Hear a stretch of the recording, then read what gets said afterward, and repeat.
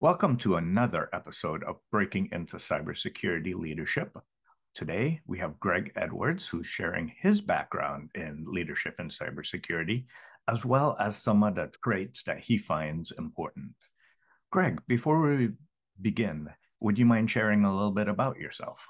Sure. So I'm the CEO of a cybersecurity startup called Canary. We're an anti-ransomware tool, and I've been in the IT space since the mid 90s and transitioned purely to cybersecurity around 2014.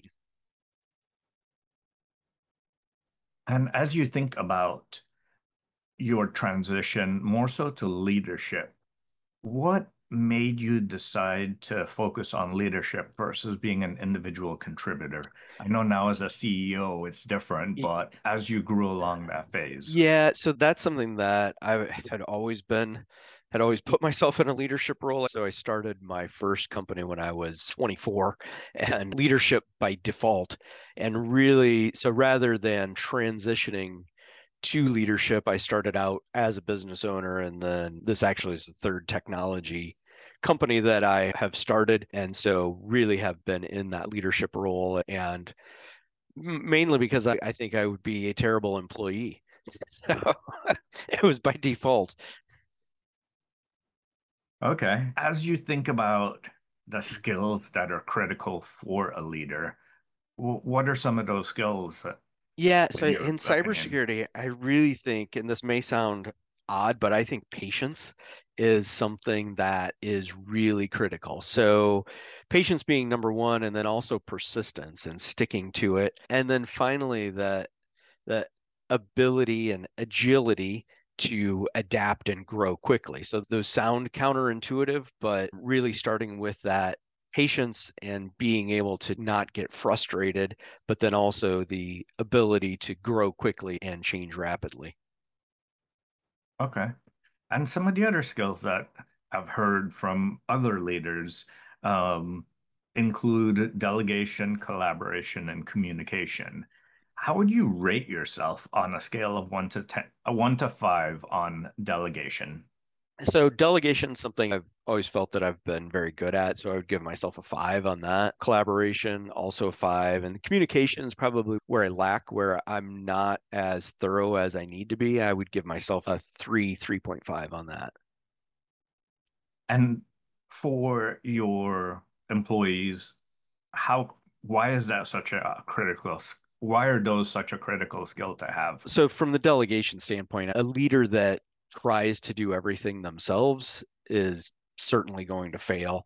And then the collaboration, you have to be able to work with your team and get everyone rowing in the same direction. And then the communication, I gave myself the worst on that, but probably the highest of all of those and the most difficult. Being able to keep everyone on the same page and communicate effectively across the entire team is really difficult.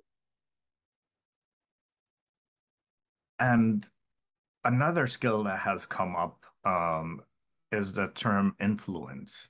How critical would you rate that capability for someone who wants to become a leader? So that's something, and in the IT industry that we're not typically good at, but something that I think is absolutely critical. You have to be able to influence, and really what that comes down to is not sales, but it is sales. It's the ability to convince others obviously influence others that the direction that you're going, or a specific product that you're choosing, or project that you're going to start on, is the most important thing to work on right now. And that's, you've got to have everybody on board and influenced to get it done. And when you think about influence, do you also think about networking when it comes to that aspect? And how critical would you say networking with people and influence is?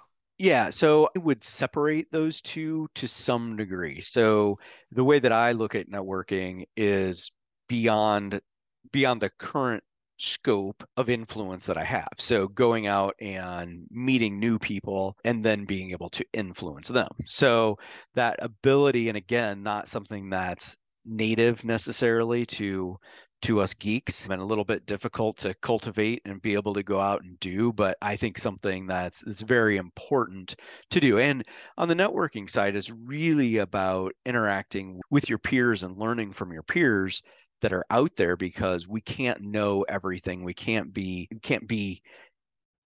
up to speed on everything, and that really helps to get out and meet with other folks and network.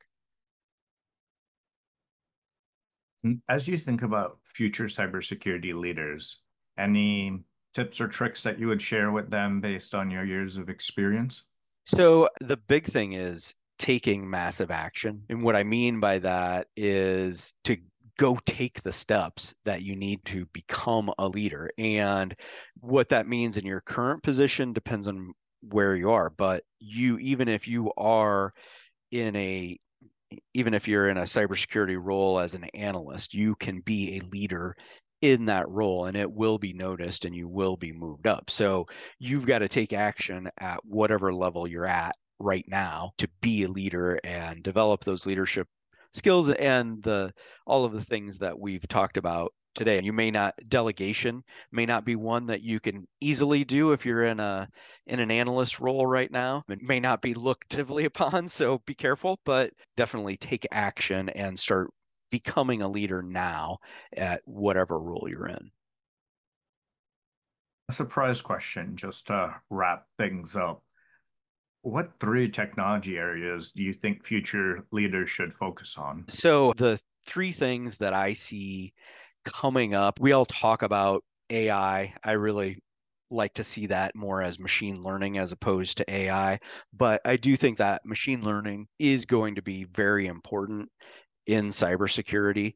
This isn't exactly a technology, but maybe the technology around SOAR and integrating that human side to the machine learning side, that's a second critical one. And then the third is probably the quantum computing. That if we can ever get over that hurdle, that's going to be a massive change to our industry. It sounds like those are almost complementary or built upon each other. You need the machine learning for the SOAR to function properly. Otherwise, the SOAR is really just a set of if-then instructions, which we've done before, but just haven't had the best results that we're looking for. But yeah, the quantum definitely seems like one of those technologies to keep an eye out for. Yep, absolutely. Greg, thank you for joining the show and sharing your advice with others.